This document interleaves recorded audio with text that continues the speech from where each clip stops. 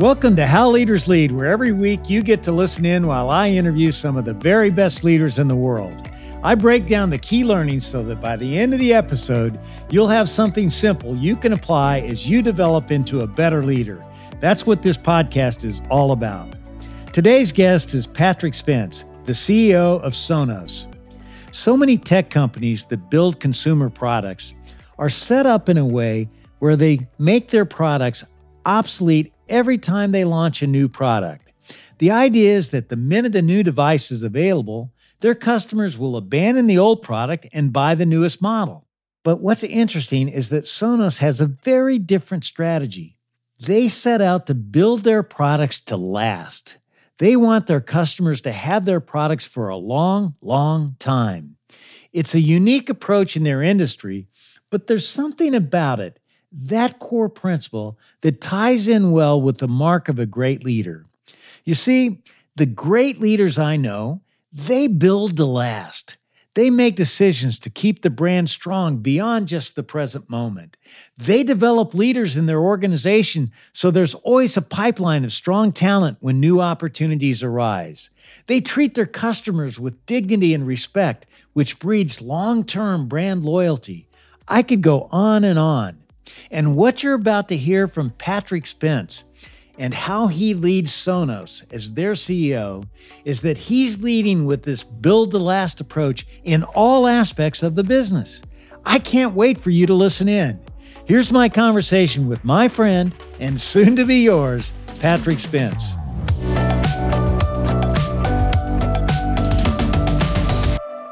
Patrick, it's great to have you on the show. It's great to be on, David. I'm looking forward to the conversation. You know, I got to start out by congratulating. I looked at your numbers. You just came off a great first quarter. Your business is on a roll. 2022 was record revenues, record margins. You know, I can't wait to learn how you're doing it. But first, I'd like to hear you give us your snapshot of Sonos and how do you define the business? Yeah, our ambition is to be the world's leading sound experience company. And so that means creating amazing products and services that bring amazing sound into the home. And now we've started to go beyond the home as well.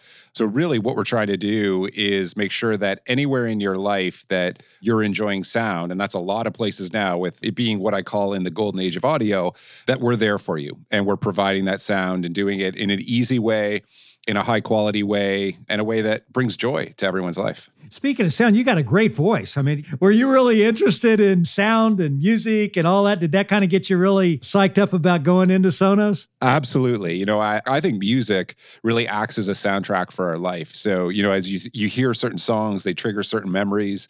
And so music is such an important, thing to me. But I will tell you a funny story on the voice side is when I was in business school, we took presentation, lessons and courses, and we had an outside presenter.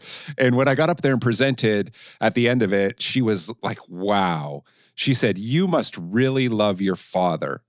And I was like, what? And she said, the people that have great voices and confident voices, and it's the men that do, it's a result of loving their fathers and having amazing fathers. And I'd never heard that before. I thought it was the coolest thing ever. And I do love my dad, and I look up to him as a hero. And I thought that was super cool. That is cool. I love it. And I love how you're really transforming your business. And, you have great legacy products, but you're constantly innovating. And by the way, one of your great new products is the Roam. My family absolutely loves it. It's a portable speaker for all of you out there that you can take wherever you want it to go. It's such a great idea. Tell me the story behind Roam and how you developed it. When we're thinking about the products and what we're doing, it really, like you hit it. Innovation is the key and the core really to any business, right, in this day and age. And when I became CEO, I actually laid out an ambition for us to be introducing at least 2 new products every year. And that was a huge change from where we were because we had been shipping 1 product every few years, and we would, sometimes get caught up in making the perfect product at times, and we still toil over all the details, but we almost were doing a disservice to ourselves and to the world by not actually shipping something. And so I really put this stake in the ground that we were going to unleash our talent and make sure that we're introducing at least 2 new products every year. Well, as you can imagine, the other thing I did was say, we're going to go beyond the home. And so that really started us down the road of both the Move, which is a large portable product that we have, in the Roam that you talked about, our ultra portable product, and getting into this idea of leaving the house, right? And being able to bring Sonos with you in other parts of your day and of your life. And so that meant bringing on some new expertise in Bluetooth, expertise in battery life. And so we had to go hire and add those teams. We had to learn how to do things simultaneously. So we used to just work on one product. We started to work on simultaneous products, really spur the innovation. And so one of the other things that was important at that time was trying to instill a bias to action inside the organization and saying, no, we can do this, and inspire the team to really, take this action. And it meant working closely with the engineering leadership to say, how are we going to do this, right? It's not good enough to simply say, we are going to do this and then disappear. It meant trying to make sure that we're prioritizing, understanding where products would fit. And we actually, in the midst of the pandemic, we actually changed our roadmap a little bit, and we prioritized Roam because, we at that point had felt like Roam would be the perfect product to accompany the reopening of the economy and people starting to leave the home and those kind of things. And we got it a little early in hindsight in terms of where it was, but we actually moved Roam ahead of another product because we felt like it would be the right product at the right time. And that's always the conversations we're going through internally, is what's the right next product as we think about what we want to build. We look at the whole audio landscape and we look at people's lives and try to understand, where are we not yet solving customer problems that we need to. And with Roam, we knew that people wanted to take a Sonos product on the go and be able to carry that, throw it in their backpack or their purse. And we said, okay, we were going to go solve that problem. We'll do it in a Sonos way so that it's a great speaker when you're at home and it's a great speaker when you're on the road. And that's what we were able to achieve with Roam. You certainly did that, and that's great. It's nice to be able to say which product's coming next. That's a good position to be in. And I understand you basically are in about 15% of households, and your customers on average have 3 of your products in the home, and your goal is to go to 4 to 6. Now, that's a big goal, and you've already talked about how you sort of changed the thinking of the company in terms of, 2 products a year. How do you get the people that you lead to buy into that goal and own it for themselves? I think it comes down to being very selective on who we bring into the organization. And when they come in, there's a couple things. One is making sure they're aligned to the mission and they're excited about the mission, right? And want to go do this. And so we're in actually about 10% of the homes that we think we ultimately could be in. We'll do about $2 billion in revenue this year. There's $89 billion that is sold every year in audio products. So we have a huge opportunity in front of us. And aligning with somebody that's coming into the organization, that they see that opportunity and they want to be part of that story, and their experience, lends itself to actually being able to contribute to driving growth, thinking about new channels, thinking about new countries, thinking about new products is critical. And then the other part of that conversation when you're bringing them in is as well the culture we're trying to build. And I want to make sure that we are building a company that is adaptable, enduring, and admired. Those are the things that we talk about internally. And so I've found that it's very important that upfront we're having conversations about that and making sure that people are aligned to that before they come in the door. And then when they're here, we are incredibly transparent. So even though we're a public company, we share our roadmap and all of our plans with everybody across the company. And we do that because the reason people are here is because they are passionate about and get excited about our products. And we want to make sure they can see that. They see the future. They see what's coming. They get excited about it. And once you have that, it's not too hard to get people rallied to go and bring these products to market. And everybody inside the company is just really proud to work here, because anybody they bump into that they tell they work at Sonos, they'll say, Sonos, I have Sonos, I love it. And that's something that's pretty special in this day and age. There's not a lot of companies out there that you can say that necessarily, your parents or your friends or family members will actually know what it is that you build, right? At the products that you're making. And so it's kind of like a combination of all of those things that come together to create the amazing culture that we have here. We recently had the CEO of Adobe, Shantanu Narayan. He was on, and I think anybody would say Adobe is a very innovative company. And he hates the word failure. How do you look at failure? 2 things shape my life. One is technology and the other is sports. And so certainly, losing is not something that, I really take to. I hate it, in fact. But at the same time, it depends when you think about failure in the sense of, maybe if it's not permanent, it's a moment for potential learning and understanding. And so I do think that there are things you can learn and there are risks that you need to take, right, in order to try and stretch yourself. And it might lead to failure in a particular area. I think it's our job as CEOs to make sure that we're not putting the organization as a whole in a position where it might fail. You want to be creating areas for the company and the people to take risks and potentially fail. But if they fail, are you learning from it? Can you continue to move forward as an organization? I actually think that's critically important. And I think fear of failure can actually hold you back sometimes. So I think calculated risk-taking is important to making sure that you're really pushing what you're capable of and innovating, quite frankly. Yeah, I think you and Shantanu are aligned on it. He just thinks that failure is something you have to embrace because it comes with the territory of being an innovative company. I've found one of the ways that frees up people as a leader in an innovative culture like what you have is to talk about the risks that you've personally taken that didn't work out.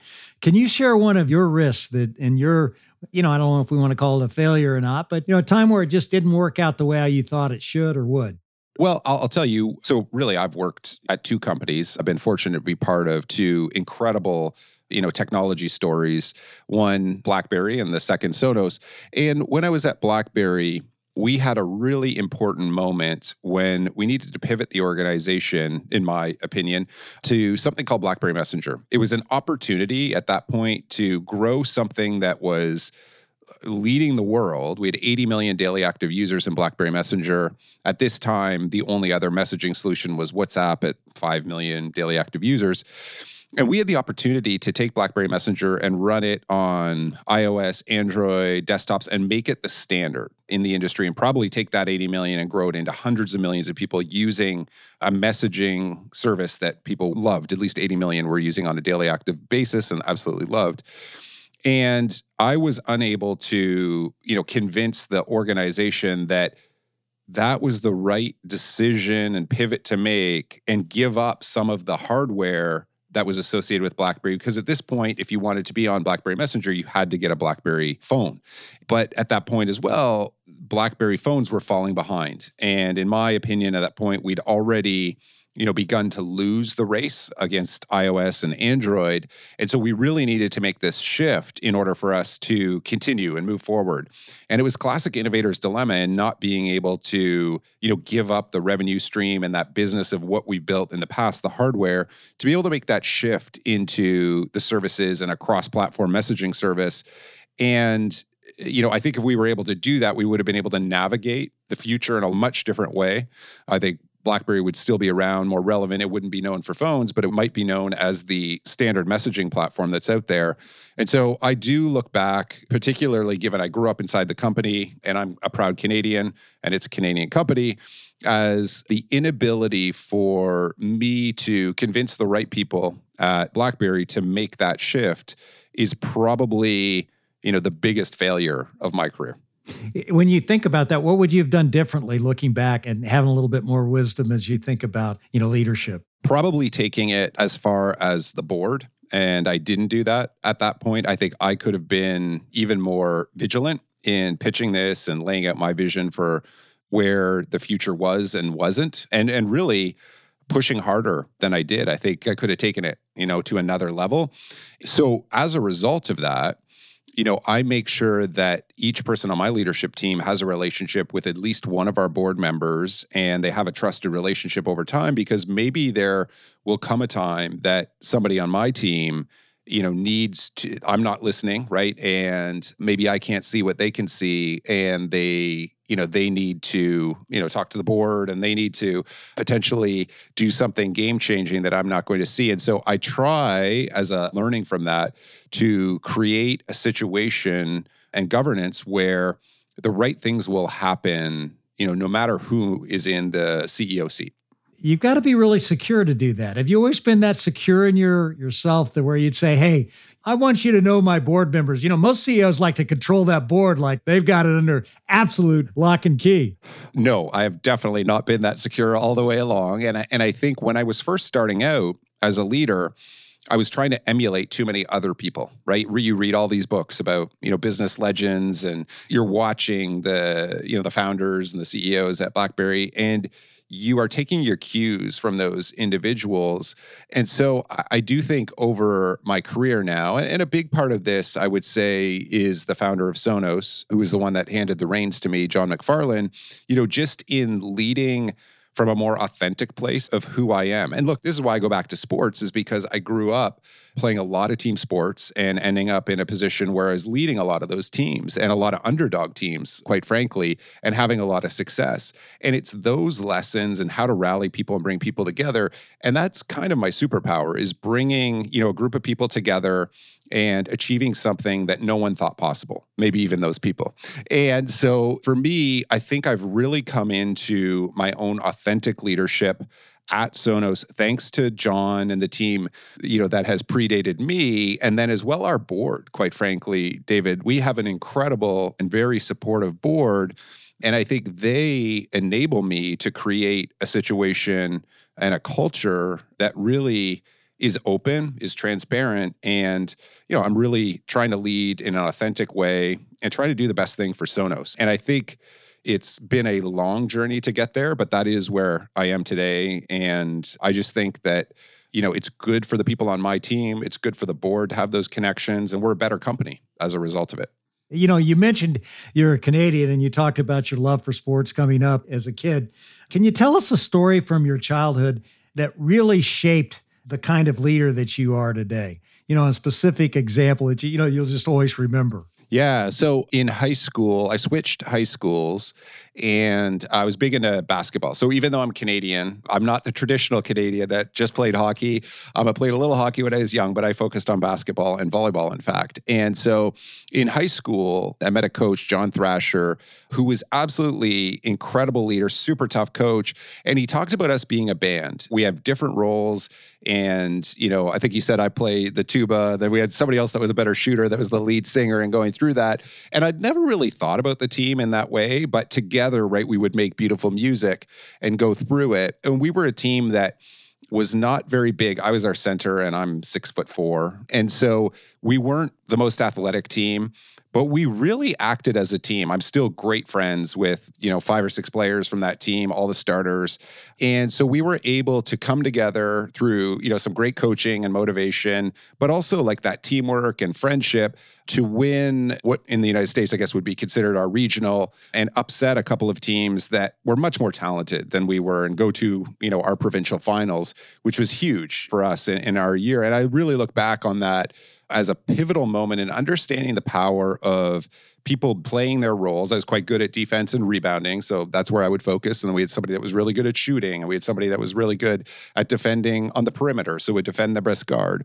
And everybody playing those roles so that we could win as a team, and the power of that. And we were all very different personalities as well. So it was such a fascinating life experience to go through that. And it's been something that I think about a lot. And I had a chance to coach later on as well when I was in university, coach some teams. And I certainly have brought that to bear. And I really think every day, a lot of what I put to work is from what I learned in sports. You mentioned that you're a Canadian, and I love Canada. I love your country, and I love the people in Canada. You're really known for being really nice guys. Do you put yourself in that category? I do. I think most people that know me would say that I'm a pretty nice person, but I also probably, unlike many Canadians, I'm also very competitive. So I would say that I'm abnormally competitive for a Canadian. And I think there were a number of us like that at BlackBerry, and it's why we were able to build the company into the one that it became. And so, yeah, I am pretty relentless. I'm pretty competitive, and those are not typical Canadian traits. So you're nice, but you're really, really competitive. So you're no Mr. Nice Guy. Tell us a story of where you really had to engage in some very significant productive conflict. Probably the most conflicted would be, so at Sonos, we partner with, but we also compete with all of the biggest technology companies in the world. And many of your listeners will probably know that at one point, it reached a point with one of those partners / competitors, Google, where I had to make the decision to actually sue them for patent infringement and also testify in front of Congress in terms of some of their behavior. And so that being a innovative small technology company in the United States taking on, one of the largest, most powerful companies in the world, that probably tells you a lot about what I'm willing to do to stand up for what I believe are the rights and the inventions of the little guy, quite frankly. And so that is probably the most public and prominent example of me, being willing to stand up and embrace conflict at the end of the day. When you got great products like you have, big people like Google, they're going to try to rip you off. I mean, there's no doubt about it. And you had the courage to take on the big guy. When you were going through that process as a leader, did you have any sleepless nights on that? I mean, you ultimately win, but did you have any sleepless nights along the way, or did it just business as usual? As a leader, many sleepless nights. It is the loneliest job in the world. I have an incredible wife who's a social worker and an amazing support. I have an incredible board that are great and supportive and an amazing sounding board in those situations. But there's many sleepless nights when you're dealing with decisions that impact people's livelihoods, that take on big decisions that can distract an organization in some cases. One of the things I'm most proud of is we didn't lose any of our innovation pace, while we took on Google. So we continued to introduce at least 2 new products every year. So, you want to keep the organization focused. But all of those things went into my mind, the money associated. We're not a hugely profitable organization. And so the investment that it requires, is that better spent somewhere else? There's a lot of those things that you think about late at night and, you have to process. And then you have to process in the light of day. You do with yourself, you do with people you trust, and then you make a call and you stand behind it and you adapt as necessary, right? I think that's the other thing is there's some situations where you might have to adjust, right? And from what you learn and from what you hear and what happens. And so I think being open to that as well is pretty important as a leader. But as you know, many sleepless nights. What role do you think that independent, small, mid-sized tech companies have in American innovation? Oh, this is why I've testified in front of Congress, why I believe that it's harmful to society that more and more power gets concentrated in fewer and fewer hands, is that I think society would be much better off with many more independent, smaller businesses employing a lot of Americans. We have half the number of public companies we did 20 years ago. I mean, we could do with a lot more innovation, a lot of different perspectives, more diversity out there, stronger balance in the country, so we're not so coastally heavy, if you will. If we were able to create the conditions to have more and more small and medium-sized businesses and really see them thrive, and I worry about the future of innovation. I worry about the ability for startups to, really thrive in a world where there's a few companies that really dominate and acquire companies, along the way to try and reduce competition and some of those things. And that's why I've been trying to stand for innovation and competition. And I just think, David, we would be a much more vibrant country if we had a lot more small and medium-sized businesses. Well, I really appreciate your passion and noble cause for that effort. I think it takes a lot of guts to stand up for something like that and put your neck out there. You mentioned your wife earlier, and I got to ask you this. I want to find out if this is really true. You said she's fairly supportive, and I know she must be, because is it true that after you got married, you moved your wife to Australia basically 1 week after you got married? How in the world did you pull that off? My wife is probably more adventurous than me, and thankfully, even more understanding than I am. And so she saw it as an adventure. Her best friend, thankfully, was actually living in Australia, if you can believe that or not. And she saw that I had a great career opportunity, which was to really open Asia Pacific for BlackBerry as well. And so we sat down, we had that conversation, and she has just been incredible. We had our first child in Australia, like halfway around the world. It's just amazing to think about. We moved back to Canada after a couple of years in Australia, and then an opportunity came up to go lead the BlackBerry business in Europe, Middle East, and Africa in London. And there, my wife was again saying, yeah, like, let's go, let's go have this adventure as a family. And then when it was time, and I was worried about joining Sonos and leaving BlackBerry, and we were living in London, then it was, okay, there's this company that's just starting up in Santa Barbara, California. And again, Erin was there to say, if you think this is the right thing to do, for our family, then we're up for the challenge. And she has been so understanding and influential and such a strong partner, in all of this. I could not be more grateful. She really is just an amazing person. And I would not be the leader I am today without her influence. I feel the same way about my wife, Wendy. And, you're a true global executive. I mean, you've traveled the world. We just mentioned Asia, Pacific, Middle East, North Africa, Europe. Tell us a story about an experience that taught you the most from your international days.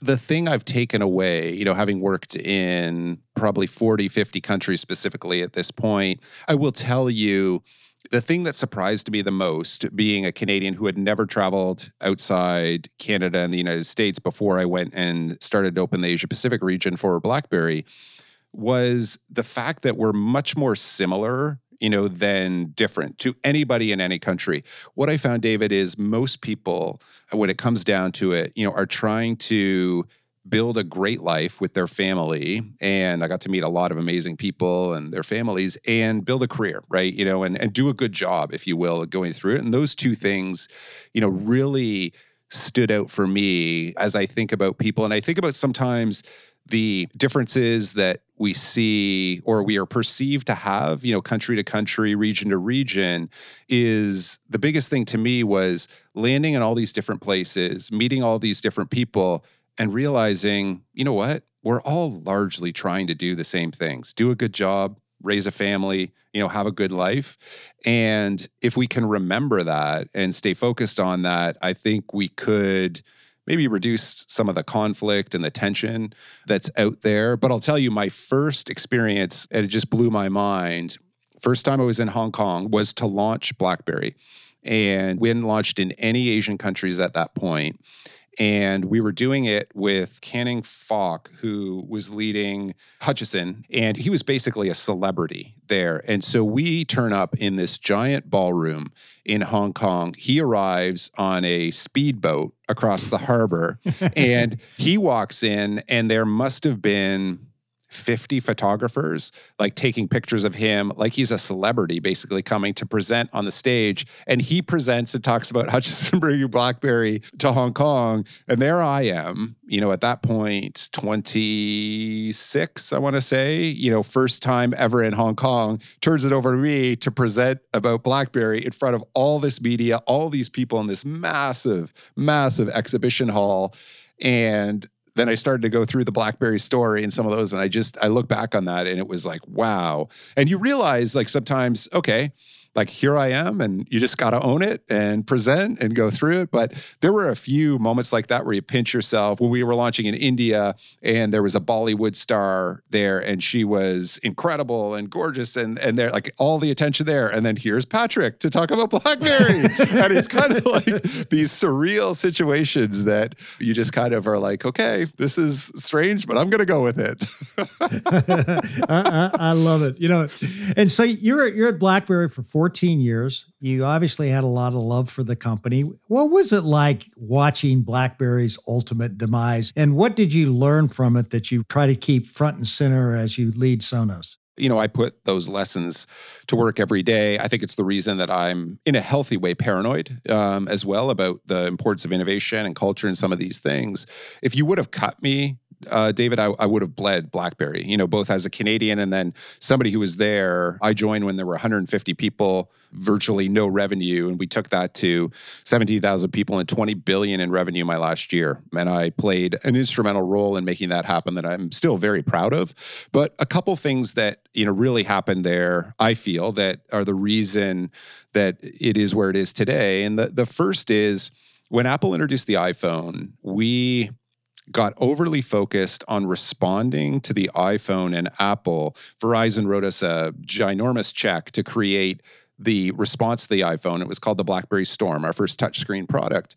And we launched that. And over the course of a weekend, we almost threw away 10 years of hard work in building up everything BlackBerry stood for because the product was not good. It was not reliable. We'd rushed it to market as this response based on the pressure from both Apple competitively and then Verizon, instead of building our own response. And so I'll tell you how that directly related to Sonos. When Amazon and Google brought out their smart speakers that were $25 and our speakers would range from $200 to $1,000, and there were people inside the company saying, we need to rush out a $25 speaker. I said, that's exactly what we're not going to do. We are not going to respond. We are going to build the next set of best Sonos products, and we're going to take advantage of some of the services that they're offering because those are valuable to customers. But, our future is not copying what somebody else is doing and selling at a loss, for instance. And then the other big lesson, I think, is the classic notion that what you do today may not be what you need to be doing for the next, 5 years from now, 10 years from now. And so that story I was telling about BlackBerry Messenger, where I think we really needed to pivot and open up BlackBerry Messenger, was something that I think about every day. And it has directly translated into a relationship we have at Sonos with IKEA, where we actually take Sonos inside of IKEA products, and you still use the Sonos app, but IKEA has embedded Sonos and some of our sound inside a lamp, inside a bookshelf speaker, because, a lot of our magic is the software and what we've built and the whole experience. And so I've used that as an opportunity to teach the organization that, hey, we may need to think about other ways to really build our business and our company as we think about the future. And so those are two specific, big examples that I think I put to work every single day. I think it's really cool what you're doing with IKEA. That's really, really smart thinking. And so you joined Sonos in 2012. 5 years later, you become the CEO. Was becoming CEO always the goal for you? One of our early investors tells a story about sitting with me early on, maybe like a year into Sonos, and me saying, I absolutely want to be a CEO someday. And he told me in hindsight, he said, no one's ever said that to him. And he always thought it was weird. But I kind of felt like, and this will sound strange as a Canadian, but it's probably the competitive thing. But it's also, I think, my experience from team sports. I kind of felt like it was something I was destined to do. And maybe not specifically CEO, but just leadership in general and leading a team. But it's kind of where I ended up with most sports teams. It was kind of the trajectory I was on at BlackBerry. And then when I joined Sonos, I knew the founder, John, we had open conversations that he wasn't going to do the job forever. And so it was something that I was interested in. I was always curious about, and I'm just so grateful I've had the opportunity to actually take on the role and see what it's all about here at Sonos. When you're having the big company meeting, you sound to me like one of those guys who just can't wait to get up there and give the big speech. Do you feel like the organization is needing you? And how do you feel? I always crave that. I mean, I don't mind admitting it. How about you? I love it. But I'll tell you, I got some interesting feedback through the pandemic, which was that we shifted. So we would do typically an all hands meeting, once a month prior to the pandemic. And I would stand up on a stage here in Santa Barbara, and it would be broadcast around the world, and our people here would be in person. And I would say I got good reviews. It fired me up for sure. But the interesting thing that I heard during the pandemic was I shifted the cadence. So we went to weekly all hands just so that we could keep communications high, right? Because there was a lot of uncertainty. I wanted to make sure people had the support they needed. And I was communicating pretty frequently. And I got a lot of positive feedback on presenting from my home office, sitting down in a little more casual environment, of it seeming much more authentic and much less like the CEO you all expect to see on the stage versus Patrick, the person and, human leader that actually people needed to see in the pandemic. So it was fascinating to me to get that feedback kind of through this. And it's made me think in terms of the way that I show up and how I make sure that there's almost like that presentation mode versus, just trying to make sure that I'm being authentic and, being kind of relaxed, maybe a little bit more and a little bit more, natural in terms of that versus going into this presentation mode and try to nail it and, win the presentation to some degree and win those hearts and minds. I find it energizing. I absolutely do. And the crazy thing is I am an introvert, but I find that very energizing to speak to the whole company and be able to tell our story. And we have such great people. So I just love it. I love it. You mentioned you work on showing up the right way. Do you have any daily rituals that you do to show up? I do. The most important daily ritual for me is I get up at 5 a.m. I get hydrated, I have a coffee, start to get ready for the day, and then I hit the beach at 5:30 a.m.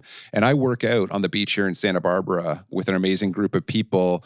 We lift sandbags, we run sand sprints, we do some pretty crazy stuff, but I have found it incredibly powerful to start the day with physical activity on the beach, watch the sunrise, breathe that fresh air, hear the waves crashing. And that puts me in a frame of mind that I feel like allows me to be a better husband, father, and leader because I'm ready to take on the day. I've done that. It's under my belt. I have the energy from that. And it allows me to put any of the challenges, and you know this from your past, like all the daily crises that come up, be able to put those in perspective and deal with those in the way that I want to deal with them, right? Which is in a calm, collected, kind of calculated way. And that has been something that is incredibly important and I think made me just a better person. Patrick, you've moved up organizations. You've taken on more and more responsibility, had more and more people working for you, more and more people that you're accountable for. As you've taken on more and more responsibility, what was the biggest personal leadership challenge you had? I think the biggest mistake that I made was in my career at BlackBerry, I felt like the number of people reporting to me and the number of things I could be involved in, was a sign of strength versus thinking about the kind of team I'm building and how I'm supporting the team. And so I'll take you back to when I left BlackBerry. I think at the last moment I had 21 direct reports and I was trying to be involved in every major deal that we were doing. I was leading our sales and marketing globally. And in hindsight, I thought that was a show of strength and I was a great leader as a result. And I wasn't, because I wasn't giving those leaders the kind of support that they needed. I wasn't empowering them and I wasn't leveraging myself in that way. I was way too involved. And so John and really my experience at Sonos and some of the board members here helped me understand that that is not, the key to being successful. And it wasn't going to enable me to really rise to the next level of leadership. I was a little bit leadership by brute force and ego, quite frankly. Here I've taken a much different approach. And I would say to a person, all the leaders on my team here are much better at their area. And really, in terms of my weekly one-to-one with them, they have the agenda. And my question is, how do I support you? What can I do to help? And that is why I am here. If I am successful, I'm making very few decisions and I'm helping those people on my team be successful. And that's the way I look at it now. And really, I think the test of any leader, particularly CEOs, is where is the organization, 10 or 20 years after you leave? And that is what I think about every day. And I think about my team in that way. I think about our next generation of leaders in that way. I think about recruiting in that way. And am I, setting up the team and the leaders so that one of them can step into this role when my time is done, and that we're building the capabilities in the organization to adapt as necessary so that we can be one of those companies that endures. Patrick, as I was learning about your company, it seems to me that Sonos has a very unique approach to technology. Most technology companies want to obsolete their products so that you have to buy new ones. You want your products to last. Walk me through the journey of arriving at that kind of strategy, and why do you think it's an enduring strategy? It is so counter to everything in consumer electronics. Like you said, most companies are quote unquote refreshing their products every year and they're trying to get you to buy new ones and they're not investing in those components. Both John, our founder, and myself, having done large companies before and built something of scale and I would say importance, we decided that building something for the long term and enduring is something we wanted to do because too many companies are built for the short term, maybe to sell or to go public, and then, they kind of lose their way. And so that goes right down to the product that we wanted to build and thinking about how we build something that lasts for a long time. And what our hypothesis was, and this has played out, it's taken a while. We've been shipping products since 2005 at this point, is that those customers would be loyal to Sonos if we're loyal to them and creating better experiences over time. And so we are very proud of the fact that we create products that last the longest of any consumer electronics products out there. And it's paid off in the sense that customers have come back and added more over time. And that is also a business model that is very different than any ones that's out there. We don't want customers to upgrade their product every year or replace or what have you. What we look at is how many additional products have you added to your home? And as you mentioned, now we're up to an average of 3 products per home. We're fortunate enough to have some people that have, 30 Sonos products in their home. I really think that the maximum of what we can have as an average in people's home is really just a figment of our imagination. Like, what products can we come up with as we think about that life and sound throughout your life, right? And throughout your day. And so it's really been a philosophical thing to try and build amazing products that last for a long time, because it's something we would want as consumers. It's something we think is better for the environment. And so it's just something that's been important to us. And I think when you're hiring for that, when you're thinking in that way, it can't help but influence also the kind of people that you're attracting to your culture. And so I think that helps in trying to build a company as well that's enduring.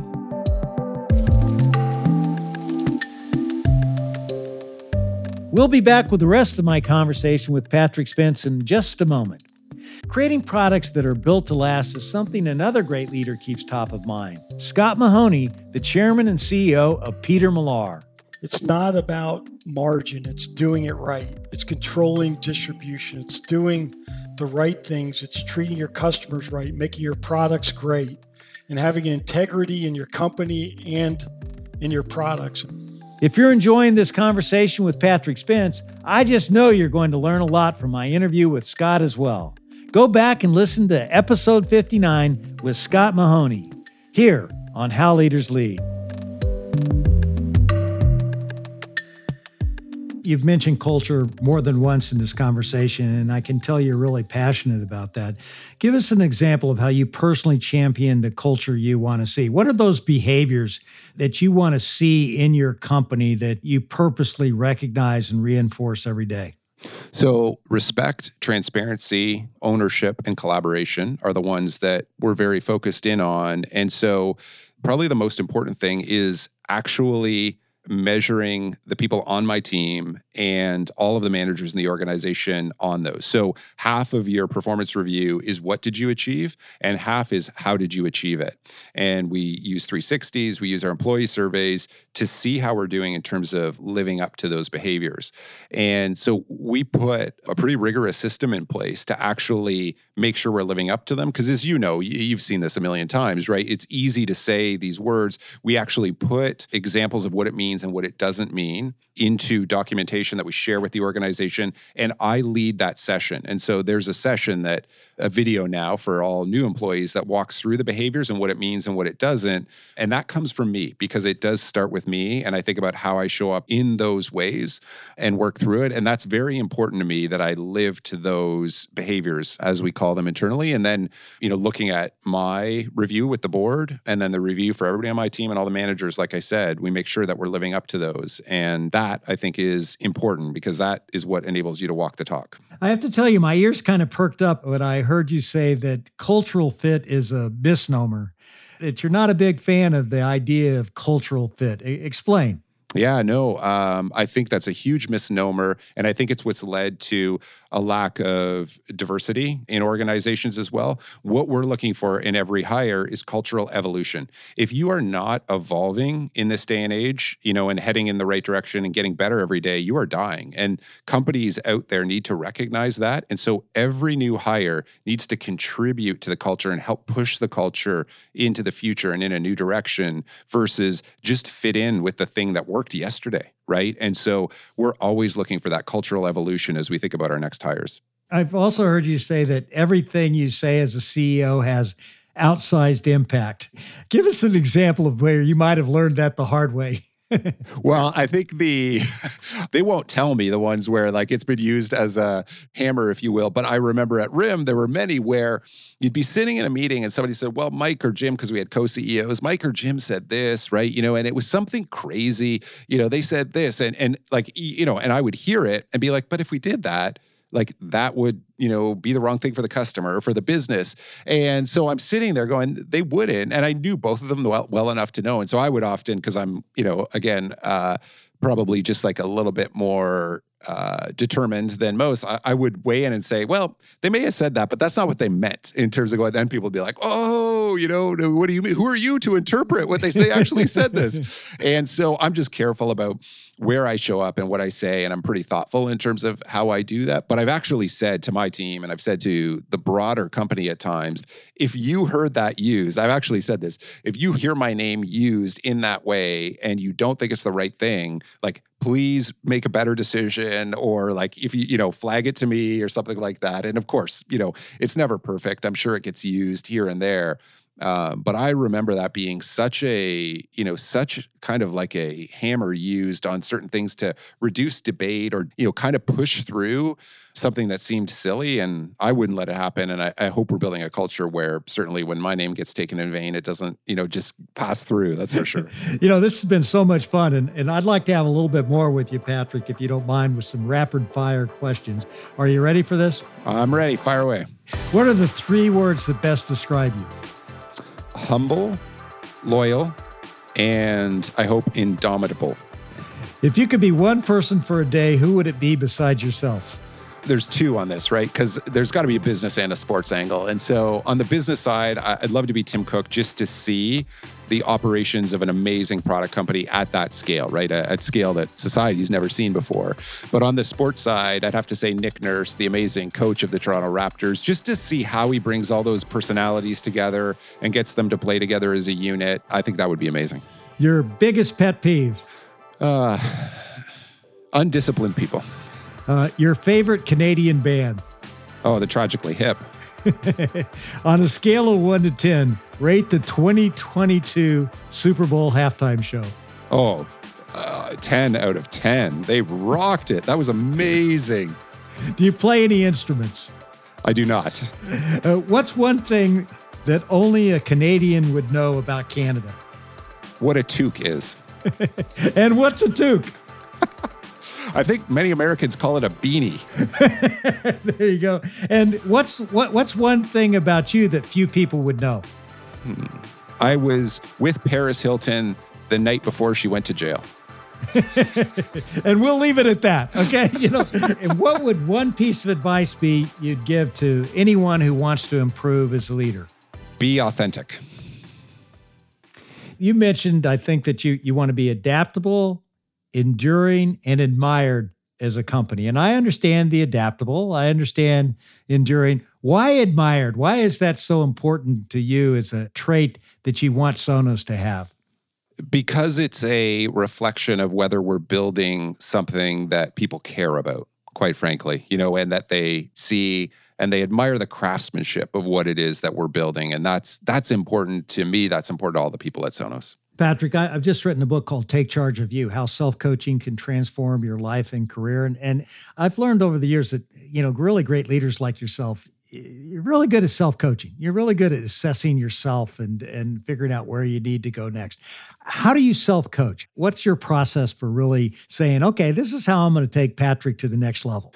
So I consume an incredible amount of, reading and podcasts about what other leaders are doing. And I'm trying to learn all the time. So I am a voracious consumer of content around what the best leaders are doing to try and pick up tips here and there. And then having conversations with both my team and the board and anybody I can. So what I've found, which is really interesting to me, is most of the CEOs out there are willing to take a call, right, from another CEO and just have a conversation about challenges they're going through and these kind of things. And so I've never really found that having like one individual mentor has worked for me. And so instead, what I've done is basically try to learn something or pick something up from every single person that I interact with, regardless of where they are in the organization, regardless of whether they're a CEO or not. And so for me, just trying to be curious and learn and get better over time, picking up things from people I work out with in the morning, from anybody that, we happen to come across in social situations, and just trying to understand their story and learn something from them. I think you'd be surprised where you can pick those things up. And of course, a podcast like yours and many of the different podcasts and books that are out there today, everything is out there that'll allow you to kind of learn and figure out the way that you should be thinking about yourself and maybe how you can get better as well. And then in that early morning period, I do a little bit more reflection before I work out typically. And so I'm generally reflecting and doing a little bit of gratitude too, just in terms of how fortunate I am, but also reflecting on, the way I showed up yesterday and the way I hope to show up today. One last question here. You're highly reputed for being what I would call a customer maniac. I mean, you are focused on your consumers. You want to know what makes them tick. What do you do that is unique on that front as a leader? Yeah, my email is available on our website.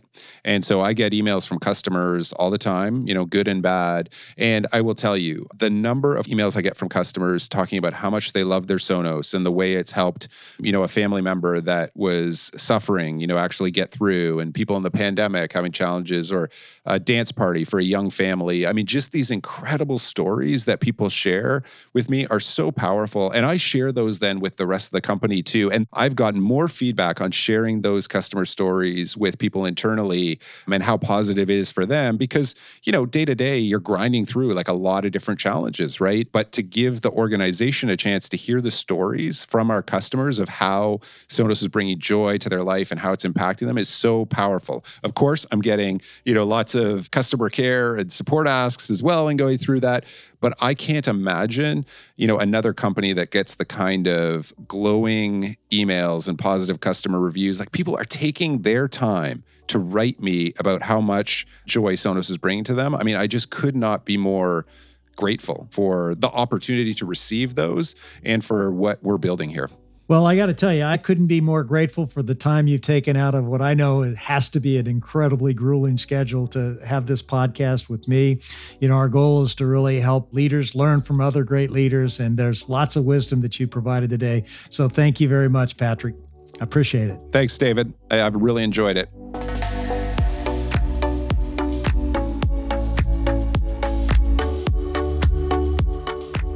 Can you believe that? Patrick has his email on the company website. Talk about building a brand to last. He's getting great insight from these customers and showing them how committed he is to their success. That's fantastic. And now it's time for my favorite part of these podcast episodes, where I get to give you a little coaching. This week, as part of your weekly personal development plan, here's what I want you to do. Think about the key functions of your business and ask this simple question about each one of them. Are they built to last? Your business strategy, your people capabilities, your products and services, your key processes, are they built to last? If not, I'm going to give you marching orders for the next several months because I want you to make the necessary changes to strengthen each part of your business so it's successful and sustainable. So do you want to know how leaders lead? What we learned today is that great leaders build to last. Thanks again for tuning in to another episode of How Leaders Lead, where every Thursday you get to listen in while I interview some of the very best leaders in the world. I make it a point to give you something simple on each episode that you can apply to your business so that you will become the best leader you can be. I'll see you next week.